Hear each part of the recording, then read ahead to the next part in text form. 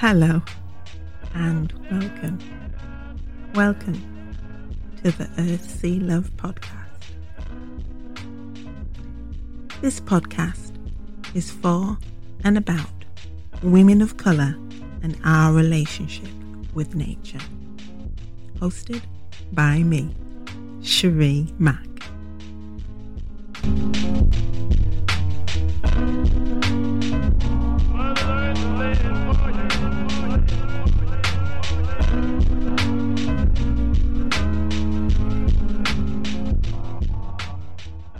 Hello, it's Cherie here, and I can't tell you how many times I have attempted to record the introduction to this first episode of the Earth, Sea, Love podcast.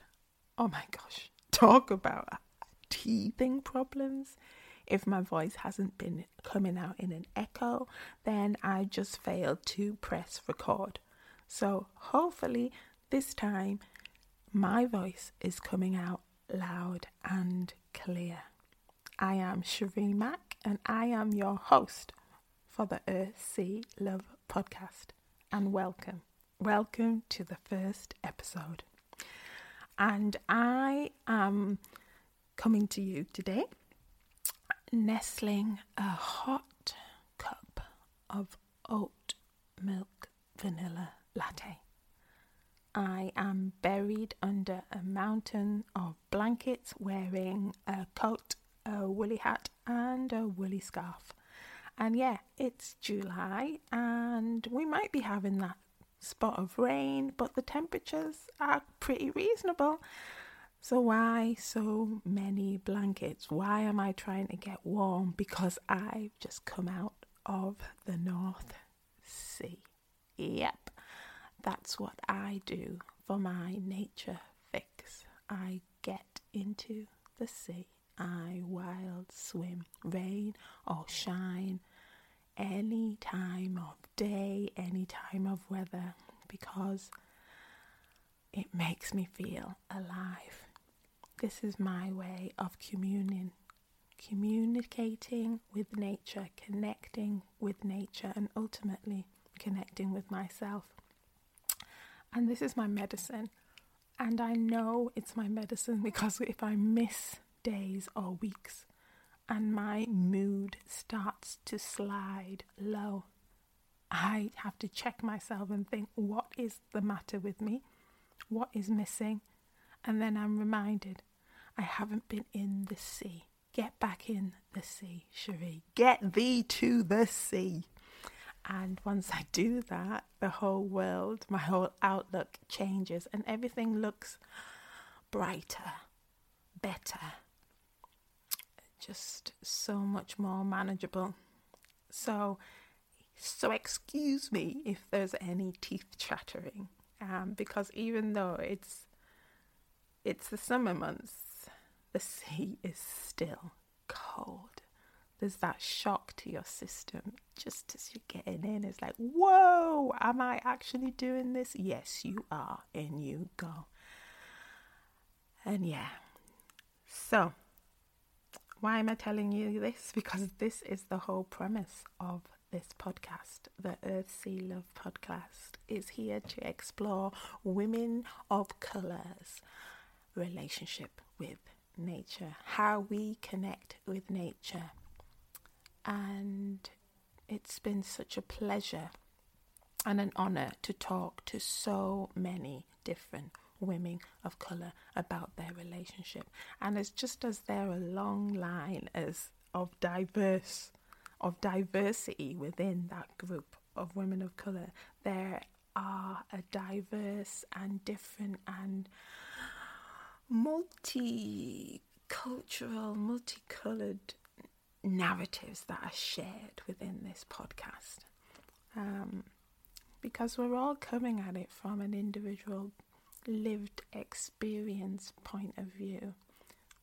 But I suppose where we come together is within that connection with nature, that way that it feeds our souls, and to have this opportunity to talk about it, to connect with each other about it, and hopefully connect with you about it is a way for us to change the narrative, to change the ideas that people have, or the attitudes that people have about who has a right to enjoy the natural world, who has the right to access it. And we believe that everybody does. But because of a number of different barriers, attitudes, issues, which we will be exploring throughout this podcast, for some reason, people like us, Black, Asian and ethnic minorities, are missing within the natural world. So, where did this podcast come out of? Well, first of all, we have to thank the National Lottery Heritage Fund for the funding to make this podcast happen. There's a group called Identity on Time, which secured funding from the National Heritage Lottery Fund. The National Lottery Heritage Fund. Yeah, that's it. To facilitate a project which was called Wayfinding: Diversity, Equity and Inclusion in the Great Outdoors. And this project started in 2019. And while we're in lockdown, because of the coronavirus, it's on hiatus for a while. But the project Wayfinding was offering up opportunities for people from the global majority within the Northeast to experience nature in a safe, comfortable and collective way. So there was a series of events. We might go out to the Northumberland National Park, walk along Hadrian's Wall. We might go out to Durham Wildlife Trust, their nature reserve, and study trees and butterflies and birdwatch. We might go wild food foraging down there in Hare Hope Quarry. And all the time, we might be doing things, we might not be doing things, but we're experiencing, developing that closer relationship with the natural world in a safe way, in a group with people that look like us, that we can identify with. And there's something to be had to be able to enjoy that opportunity. So part of that project, the Wayfinding project, was also to collect participant voices. And we were just about to start and do that when we went into lockdown. We were gearing up for our spring and summer events and opportunities. We were booking the buses. We were setting dates in diaries. And it's not happening now. So, as a way of keeping us connected to what we started, to keep those fires burning in our bellies, which have been fueled by learning more about ourselves through fostering this relationship with a tree or a beach, to keep it fresh. This podcast is our way of connecting still, not just with the natural world outside, but also with ourselves and each other. So you will hear some conversations from the participants within the project, but we've also widened it out. This podcast has morphed into something bigger and brighter as we've reached out to our women of colour friends around the world who have generously given their time, their stories and voices to this podcast to share their experiences and relationship with nature. And just as I've said, just as there's diversity within the women of colour group, there will be a diversity of stories and narratives to tell here. So that's the premise of this podcast.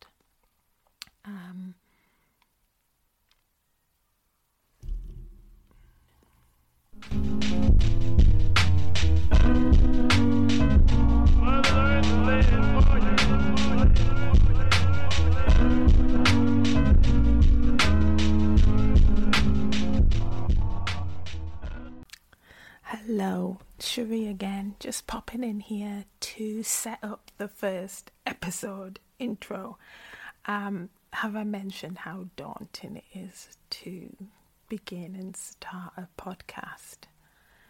I've just been thinking maybe I should do one of those how to do things on starting up a podcast, let you know the behind the scenes process of it all. Because it is time consuming and it is difficult and mistakes are made, but hopefully we're over the worst of it and things is just going to be practice. It's just going to be practice. So you'll notice that we've dropped a number of episodes for the launch. Yay! This is the launch. And that's because we didn't want you to complain. We didn't just want you to listen to one and then have nothing else to listen to after that for months. No, we're giving you this goodness all together so you can keep on trucking. You can keep on listening. So, episode 1, Anita Wan. And I've known Anita for a number of years with circulating in the same cultural heritage circles. But through this interview, this conversation really, we get to know each other much, much better and deeper. And it's all around our connection with nature. And listening back to it as I edit it, it was a case of it's reminded me that, slowing down and getting into my body, living from my body, that's something that nature reminds me to do. It's a remembering, really. It's a coming back to the self. And I think the conversation that I have with Anita reminds me that again and again. And it's such a beautiful conversation, how we connect on so many similar levels about having an identity in the Northeast and growing up being probably the only person of ethnic minority within a school or within a college or in a university, and knowing and feeling about being an outsider and how we try our best to fit in or be accepted by morphing or changing ourselves. So that's a really interesting conversation that I have with Anita. And we talk about work and we talk about where she's situated and then how her relationship with nature has developed over the last few years with having an allotment. And you'll probably hear I can gush about the allotment because I'm jealous. I am definitely jealous because to have an allotment, to have a patch of grass or land where you can grow your own produce is like gold dust here. You have to put your name on a long waiting list with the council and you have to wait for years probably. So when you get an allotment, when you get that piece of land, you hold on to it. So we talk about how Anita propagates it, using some lingo there, sowing the seeds on a windowsill, etc., and then popping it in the ground and then waiting all that time, nurturing it, petting them, giving them some love until they're ready to be pulled out and offered up to parents and loved ones of, look, this is what I've created. And a note, I don't know if it's a disclaimer or just a note to put out there. This was recorded during lockdown, during the pandemic, but then also it was also recorded during the times of Black Lives Matter protests and uprising, and it's always going to be relevant, that discussion, because things need to change on a systemic level, and heartens me to think that there are people around the world, black and white, who are coming together to protest, to have their voices heard, to end police brutality against black bodies, to end the killings and the shootings. So yeah, we do discuss that, and I think everyone should be discussing it at this moment, and if there's a silence around it, then that says something as well. So yeah, enough of my voice. Yeah. That's another thing about making a podcast. You can get sick of hearing your own voice. But enough. Let's get into this first episode. I hope you enjoy it, and welcome to the first episode of the Earth, Sea, Love podcast. And if you want to find out more about the podcast and up and coming episodes, check out our website, which is earthsealove.com. Okay. Let's get into this conversation. Thanks for being here.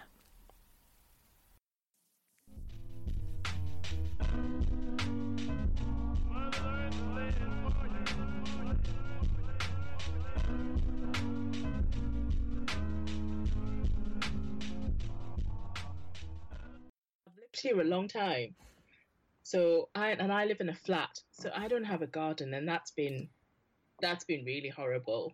So where did you say? Sorry, it broke up. Where do you live? I don't want.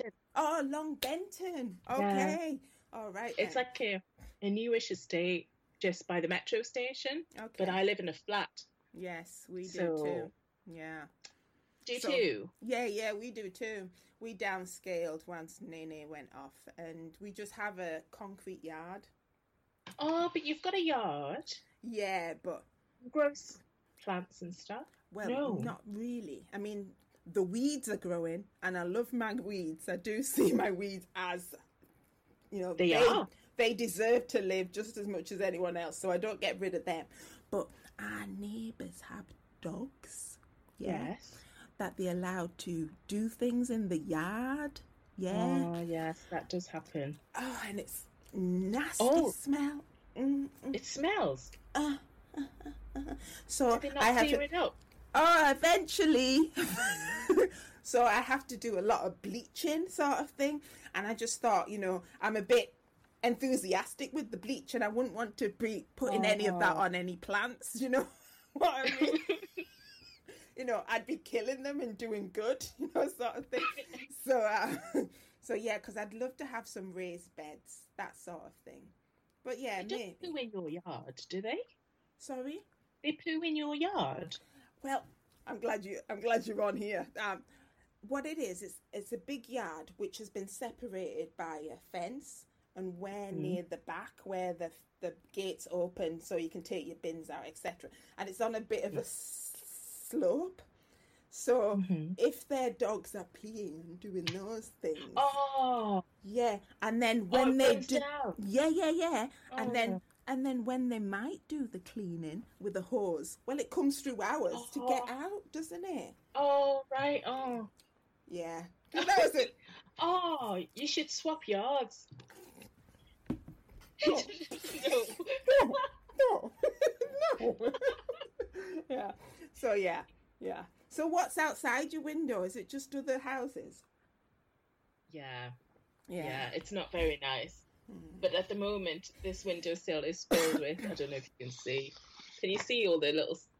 I'm trying to grow seedlings. Yeah, it looks like you've got a mini greenhousey thing. Yeah. Oh, that's lovely. With lights. So I've got proper grow lights, so they're on all the time because it doesn't get enough light. So this is the only way I can grow stuff on my allotment because I don't have a greenhouse. And that was glow lights, did you say? Grow. And then, not clubbing grow lights. I was just going to say. That's what I do in front of my plants. Yeah, okay, I like that. Okay, so right, first, I mean, like, this has all been recorded. Sorry, like, let's just step back a bit before we get to your plants. Okay, so you've been in lockdown. I'm assuming you're still in lockdown. How's it affected you? How you been keeping care of yourself? Oh, I would say I've definitely been up and down. Yeah. I think there's definitely, and I'm not someone who kind of, I would say I'm more of an introvert. And I kind of, I'm not drawn to big crowds of people. So I'm kind of good in that way. I like my solitude. I think I'm quite a solitary person as well.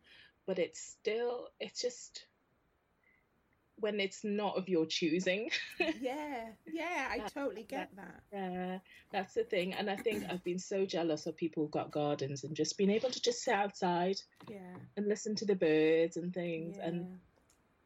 And weirdly, at this moment in time, I missed like the earlier periods of lockdown when it was really quiet. I wish I treasured that a bit more. The streets with no cars and everything. I kind of miss. I wish there was a bit more of that, because everything's turned quite busy now. Yeah, and I think it was difficult to appreciate it then, because there was some shock about the what was normal beforehand is just like gone. And I did spend a lot of time just like, I would say I was numb, or even like in a zombie state, like going around within the house, obviously, like, is this happening? What's happening? And to actually get to that point of appreciating the quiet, the slower pace, did take time to get used to that, and then think, oh right, okay, it's an awful thing to say, but I'm enjoying the slower pace, the not here, there, everywhere, and produce, go. That was a beautiful thing. And now you're right, it has gotten more busy and noisy and dangerous. I think dangerous. Well, yes, there's a lot. Well, people don't know who to listen to, and it's so confusing, the messages. So you do see lots of people congregating.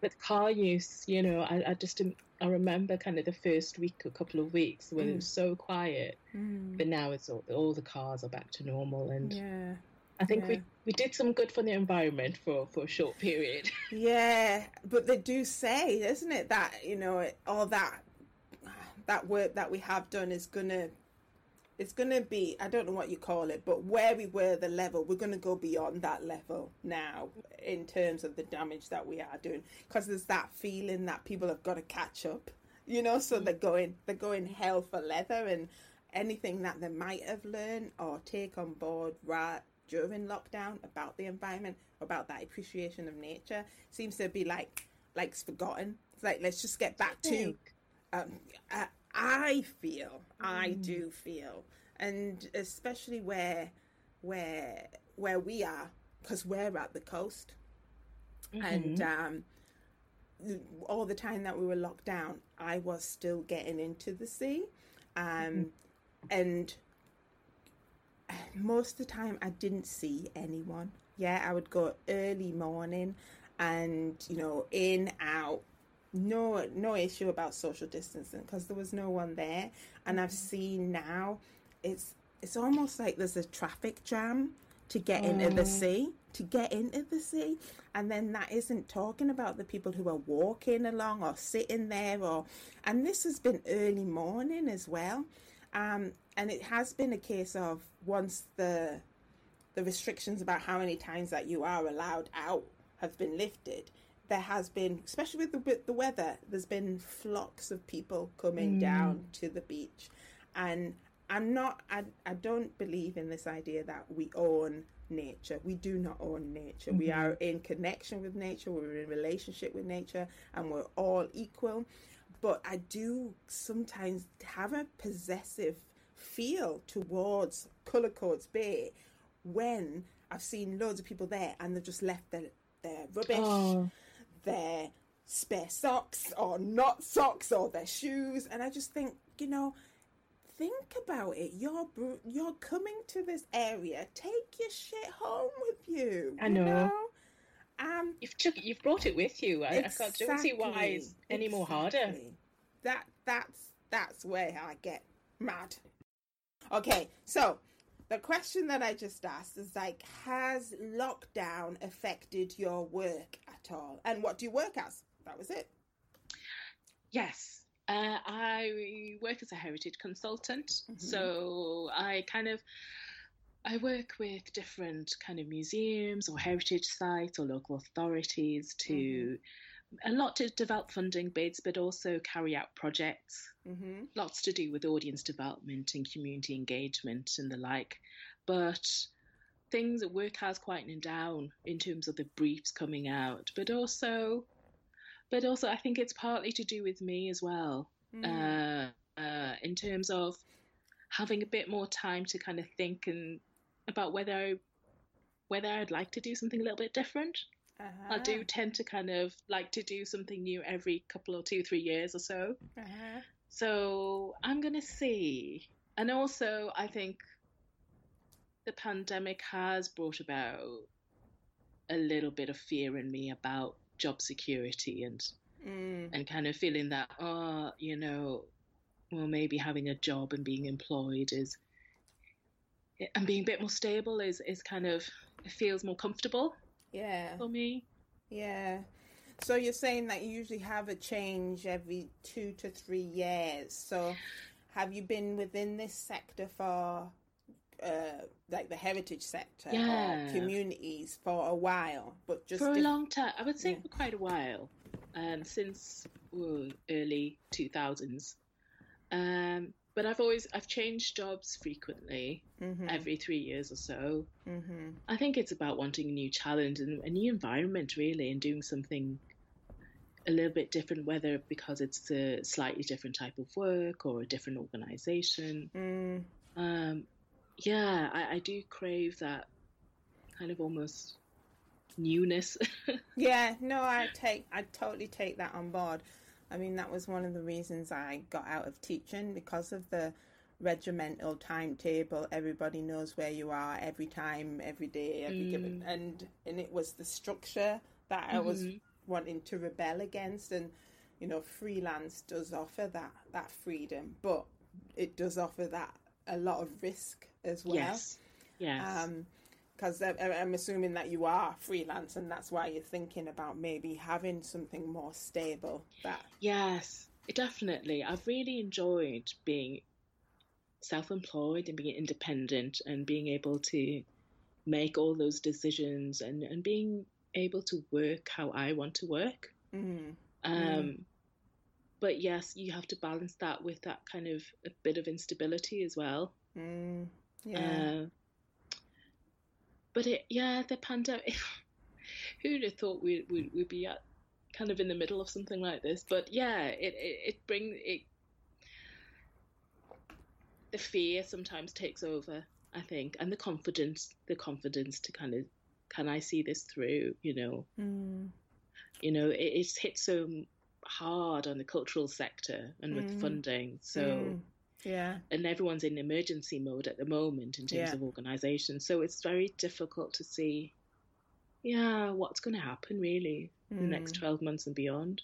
Yeah, I know. I definitely hear you. There is that sense of battering down the hatches a little bit and seeing how things are riding out, and not actually. There isn't that climate at the moment to take risks. No, it's about survival, really. It is. I think. It is, yeah, totally. Just picking up though on your accent, are you Newcastle, like Geordie born and bred? I mean, like this moves into your family background in a sense, but talk to me. I mean, I am. I was kind of born and brought up here, but my parents are from Hong Kong. So I'm the first generation born in the UK here, and it's a funny one. I think I've really only started to put down roots here, it feels like, when I came back from university. Okay. I went to Liverpool. Ah, right. Okay.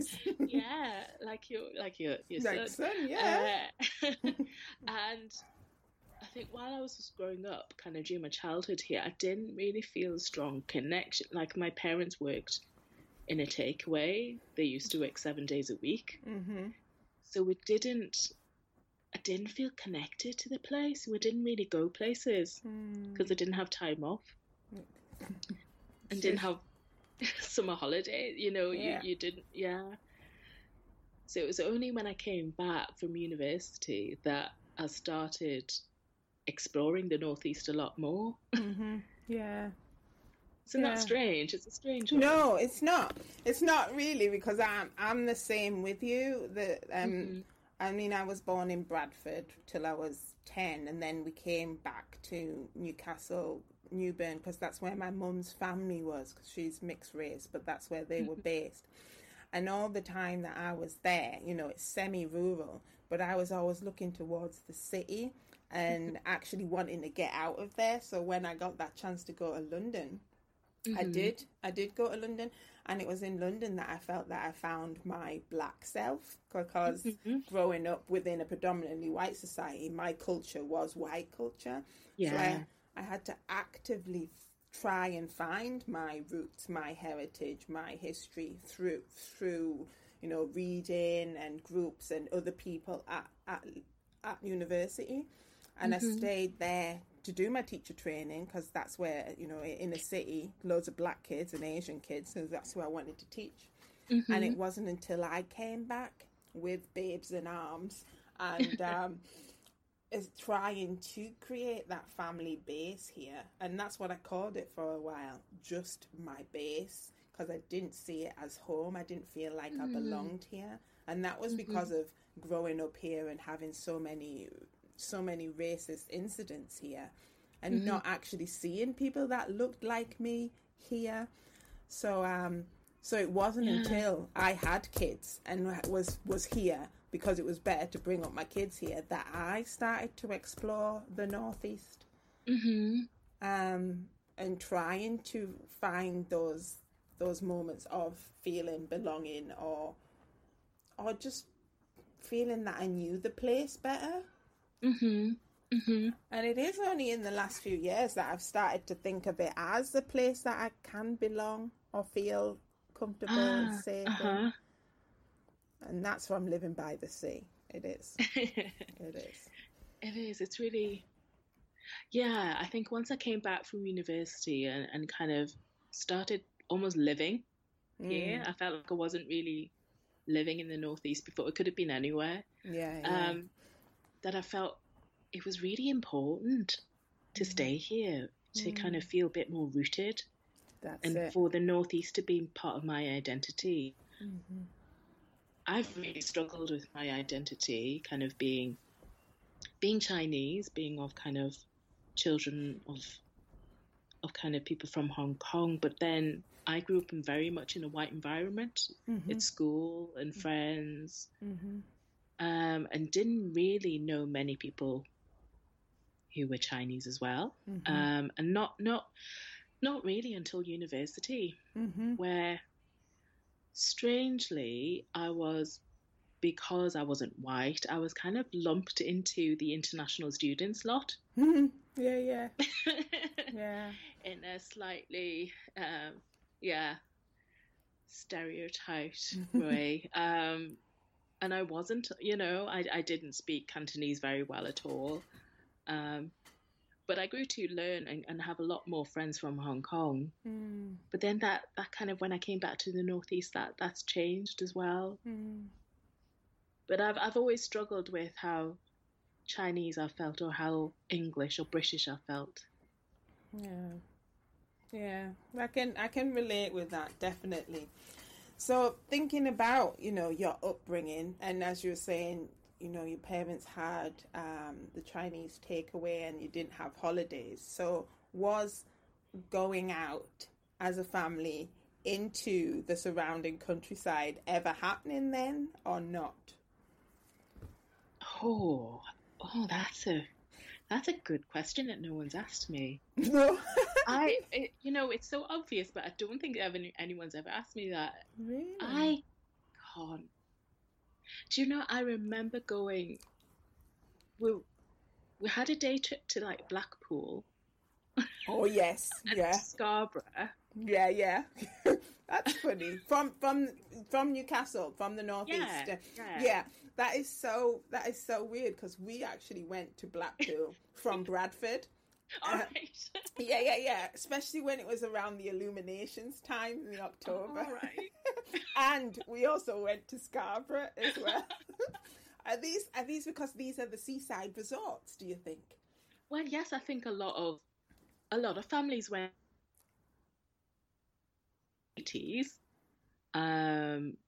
but we didn't. Do you know what? I don't think we went anywhere in the northeast, like to Northumberland or anywhere.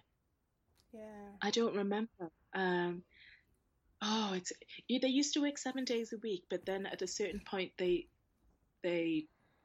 were only working 6 days. Yes. They had a Tuesday off. Yes. Because that is usual for Chinese takeaways. Yes. Is there something specific about a Tuesday? No, it's quite a business day. Really? Yeah. Okay. All right. That's good to know. Because. Carry on. Oh yes. Carry on. I was going to say, it feels really sad, but so on their days off, if we were off, if it was a school holiday as well, we would go shopping. And me and my brother, it was nothing pleasurable. We were just following our parents behind them around the shops. And then, yes, I know. No contact really with nature or greenery. So you've got a connection now. Tell us your connection now with nature and greenery, because I just love hearing about it. So please talk to us about it. It feels very recent, actually. I think because as a child, I wasn't exposed to that, and also, even though we had a garden, like when we moved house, we had a garden. They were never gardeners. They never really planted anything or grew anything. It was only, I would say, maybe about 6 years ago that I've tried to grow plants. I've got a little, I wouldn't even call it a balcony. It's a Juliet balcony, so you can't walk on it. It's just like a little ledge and the doors open inwards. I started growing some plants and they didn't die. And I thought, oh, this is exciting. Maybe I could do this. Yeah. And I just started. That's where it started. I've killed God knows how many, but also through work, when I started working at what's called the National Lottery Heritage Fund, we gave grants to lots of different projects that includes lots of natural heritage projects. And so I got to learn a lot more about kind of nature and wildlife and landscapes and parks through that. And then I applied to do a horticulture course, kind of through work. And so, I was able to kind of learn almost all the basics that kind of some amateur gardeners, have knowledge about anyway. I kind of garnered through that course. And when I left the fund, I took on an allotment. I took it on about 3 years ago. And it was quite exciting and quite a bit daunting. Having never managed a green space before, but it's been fantastic. Especially this year. I mean, this moment in time when I don't have a garden, the allotment, when it's a lovely sunny day, it's a joy. Yeah. What you growing? How big is it? Oh, it's I'm not very good at measurements, but it's a half plot, but it's actually a big half plot. Yeah. I'm growing purple sprouting broccoli, normal broccoli, cauliflower, cabbage, spring onions, potatoes, courgettes and squash, French beans and peas, and flowers. I'm also starting more flowers this year as well. Oh, So sounds it's become gorgeous. It's good because like I think it takes quite a few years to get a plot a bit more established. So I've got a few more flowers and things that are a bit more established, and I've been able to get on top of the weeds finally this year, which has never happened before. So yeah, I'm really, really proud of it, and I love. Oh, do you know what I love? I love growing things from seed. That's the most satisfying thing, and I don't know if you do that much. Nah. I mean, I'm. When you were saying about the number of plants that you've killed, I was there with you, right? It's like, you know, so I've started like having on my kitchen windowsill some cacti, because they, you know, it takes a lot to kill them off. Really, it does. And since I've had them maybe like a couple of years now, I've branched out into like a rubber plant and a Sharon. And, you know, it's like I'm giving myself a little bit more responsibility to see how I go. Because I'd love to grow stuff more from seed. I really would. But it's having that confidence, having that know-how, and having that faith in myself. Like, you know, the confidence. It is the confidence and the knowledge. And not having that relationship from time or being brought up with that relationship. That knowledge, it does seem like a daunting task. And the thing that gets me is like where to start, because I'm going to be, you know, the next question I was going to ask you is like, so what's coming out now? What you're sowing now? What you're eating now? Because this is stuff I don't know, because I was going to say I still feel very much like a beginner, compared to all the people at the allotment. And yeah, a lot of people have greenhouses, so they're able to grow lots all at the same time. I'm only growing on my windowsills, so it's kind of like really staggered. So I can grow this much, and then I can move this along to the allotment, and then start another batch. Got you. But at the moment, I've got a few more sweet corn that's still on my windowsill to plant out. I've got bergamot. I've got some peas. I've got stock, night scented, some salad, and kind of a plant called Amimagus, which is good for cut flowers. So I'm experimenting with lots more seeds this year. But hey, do you know, it's like they're your babies, because I just cut them all the time to see how much they've grown. And do you talk to them? I don't talk to them, but I. What? Sorry, I missed that. 20 times a day. What did you say? You look at them? Oh yeah. I just look at them and kind of brush them a bit. Yeah. Because it's good to kind of brush them and make them stronger. Because they get stronger. Like, you know, if they're outside and in the wind, they have to become stronger. Yeah, get a bit hardy. Yes, that's it. Yeah. But yeah, it's lovely just to see, because not everything germinates, so you kind of fingers crossed all the time. Yeah. So this is this, you know, food for your soul. Is this that brings out that inner joy in you, growing plants from seeds? Yes, it really does. I wish I could do more and learn more. I've just ordered a propagating book, so hopefully that'll come in the post. And yeah, it'd be really. It is. It's just very joyful. Yeah. To kind of plant seeds and watch them grow. Sorry. I was going to say I also have 2 cats. So I'd love to have more indoor plants, but they get destroyed. So yeah, it's getting that balance, isn't it? It is. Yeah. Having your furry friends or having your greeny friends, sort of thing. Yeah. I mean, I say about not growing anything when I was growing up, but I've just reminded myself that my dad used to grow tomato plants in the back of bedroom, and they used to get to some height. And I don't know if this was a piece of his own heritage brought to Bradford and carry it on. But I just wish that I had paid more attention then, because they were grown from seed, and they, there was loads of them. I don't know how you grow tomato plants, but the ones that I've seen from friends, they seem to just go like beanstalks. They seem to just go on and they just go on and on. If you know Teresa Easton, don't you?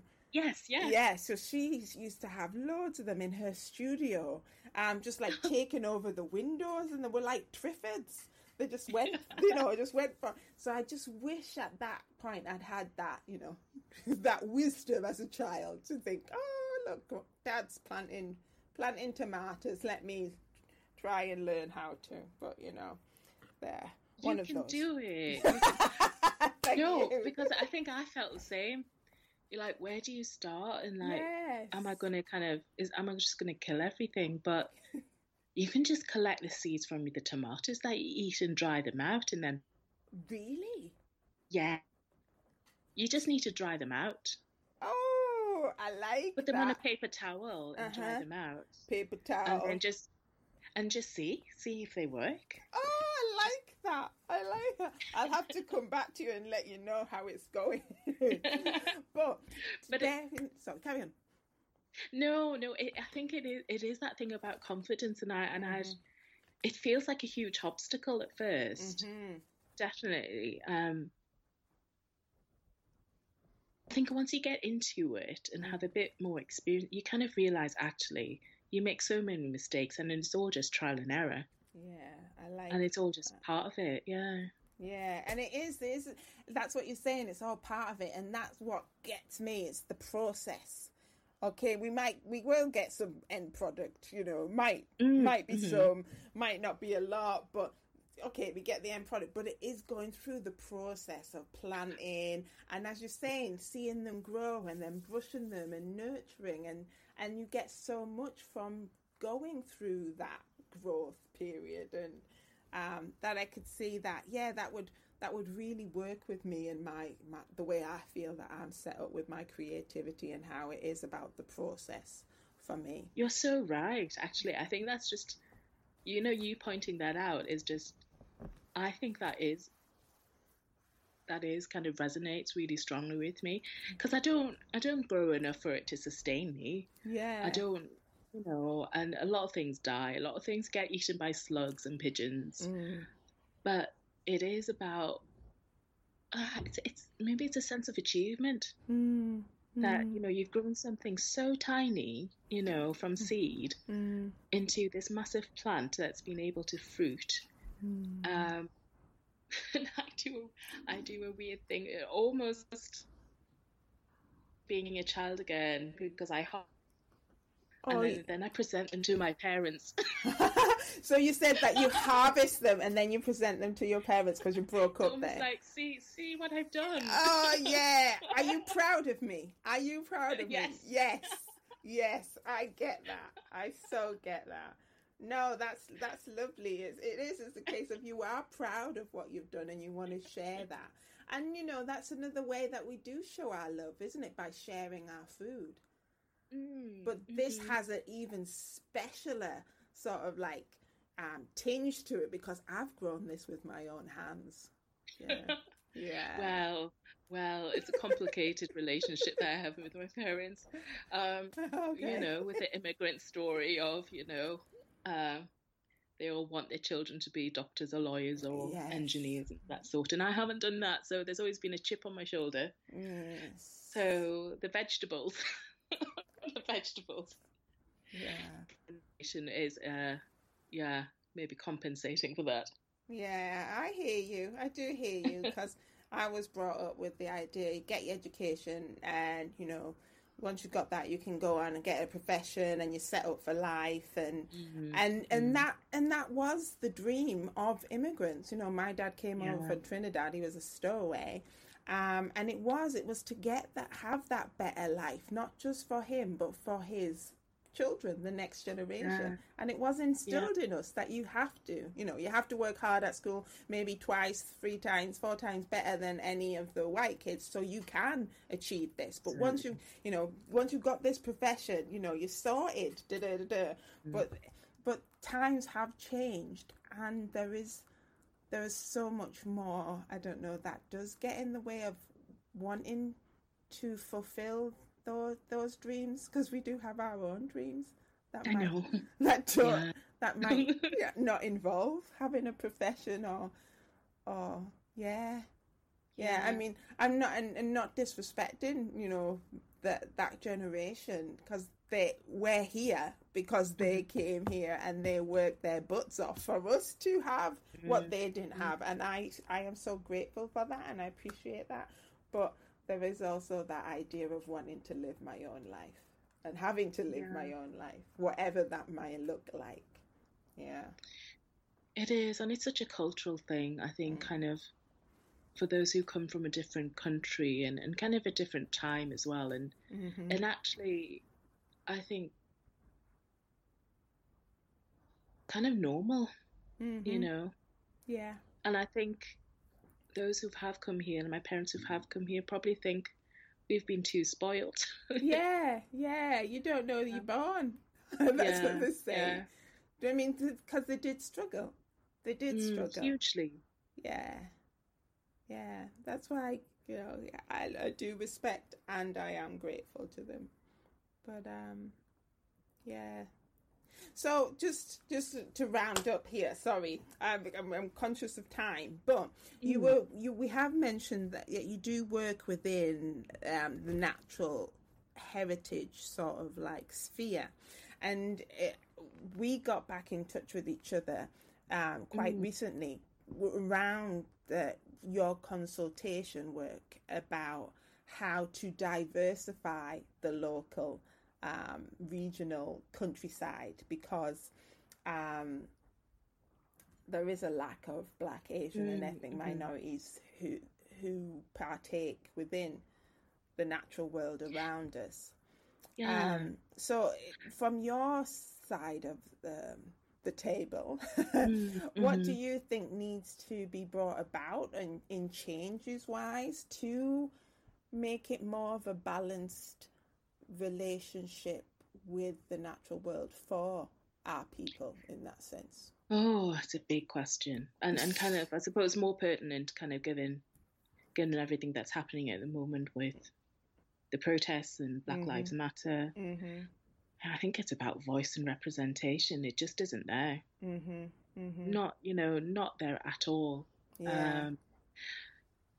From kind of workers and staff who within the sector to kind of those in kind of senior positions and kind of governance and all that sort of thing. It's not there. But I would like to kind of think that things are changing. I think I didn't have much experience of kind of the natural world and natural heritage when I was young. But even growing older and being kind of as a young adult and being in my 20s and going out with my friends, maybe on for walks and things, I would be so self-conscious. I was so that I was the only person of colour in like a village or in a kind of woodland, and kind of everyone that I thought everyone would just be staring at me. And I think that has changed. That is changing. And especially kind of, I suppose, people of colour who've been born and brought up here, kind of second, third generations. And you know what? I kind of, something that has been different during this pandemic is people of colour just walking on the streets, just going for a walk, going out for, whether it's kind of, because I'm a volunteer dog walker. Yes. And I walk a dog really near me, and we've got, the old wagon ways. Yeah. So there's a big trail all around kind of near where I live. So I take the dog along there, and I see so many more kind of Asian families or Asian grandparents, they look like older people and grandparents, just because we can all go out for a walk. It's healthy during this kind of time. And that's never really been something I've seen lots of. Yes, that's interesting. Yes. It's almost that that we've been given permission in a way, not that we've ever needed permission. But I hear you. I hear you. Yeah. And that's from an individual level or an individual family unit level, that because it's a case of like we've been told you can go out once a day and get walking, that we've done it. And because we've had that time and space to do it as a family. I mean, we started running at the beginning of this lockdown. Wow. Yeah. Let's just say it hasn't been kept up because it takes a lot of energy out of you when you have to pull a 10-year-old behind you or push in front of you. But yeah, I can see that. But the other thing is what you're saying about being at the table where these decisions are made and having that voice and having that representation, and hopefully we're going to see a change around how these committees are made up. But what I'm thinking is that there's going to have to be some kind of different criteria used in how they appoint or how they invite these diverse people onto their committees, because a lot of the time one of the stipulations for being on there is having a relationship, say, with this park, and having experience of this park, or having experience of being involved in conservation and protection, etc. And that just isn't there on the whole. So that has to be either wavered or taken into consideration. But then also, I think, is that the people that do get on these positions, who are from different ethnic backgrounds, also have to be seen being on these committees as a human being, not just because you tick this box for diversity. Yeah. Do Yes, I can see where you're coming from. I think how I feel about it is that because there's so much to do, there's so much to fight, that almost like you have a responsibility on your shoulders to kind of represent kind of people who look like you and to fight for it. I almost feel, and I know we're all human beings and we have different, reasons and interests. I think kind of we need to do as much as possible. Yeah. That's how I feel. No, I totally hear you. And I agree. I totally agree, because, if I am coming to this table, I am going to be thinking I need to represent. Yes. Yeah. But in that same instance, I want you to recognize me as a human being as well, and not just a colour at this table. Yes. Well, yeah. No, sorry. Yes, I know what it is. But exactly. but it can only happen if we have these opportunities to have this conversation and dialogue, etc. It is, and there's at the moment I think there's a movement kind of that's really strong that I haven't really seen for a long time, and that's really positive. I think the proof is in the pudding, as we all say, and until actually individual institutions and organizations really take a long, hard look at themselves and what needs to change and their biases and kind of the structural inequalities that are in place. That's it. They can they can tweet as much as they want in support of the movement, but it's the action. It's the action. It's the action. Totally. Yeah. I hear you. Well, I'm just going to say it's been lovely. It's been lovely chatting to you. And it's been lovely chatting to you. And really good. We might not have seen each other's faces towards the end there, but I have heard your smiles, and I so appreciate your support for this podcast. I really do. And I think we're having important conversations, and I just need to get my finger out now and get editing and get them out there. Because the conversations are awesome. And it's getting into the technical now that I need to do. Oh. Yeah. Is that going to be a nightmare? I hope not. Because I'm hoping, I mean, like, once we got into it, once we got past the techno problems, it was smooth running, so I don't really have to edit that much, not at all. It's just, getting that jingle at the beginning, and the funders' names in there, that sort of thing. But I'm hoping to get them out in July, start getting them out. So as soon as they are, I will let you know, and I'll let you know specifically when yours is coming out, because you've got, I suppose with the camera going out, it has been an advantage because you've got such a beautiful voice, and it has been so lovely listening to you and you sharing. So I want to thank you, and just you're very welcome. The Let's See Love podcast has been made possible by the funding from National Lottery Heritage Fund. Thank you.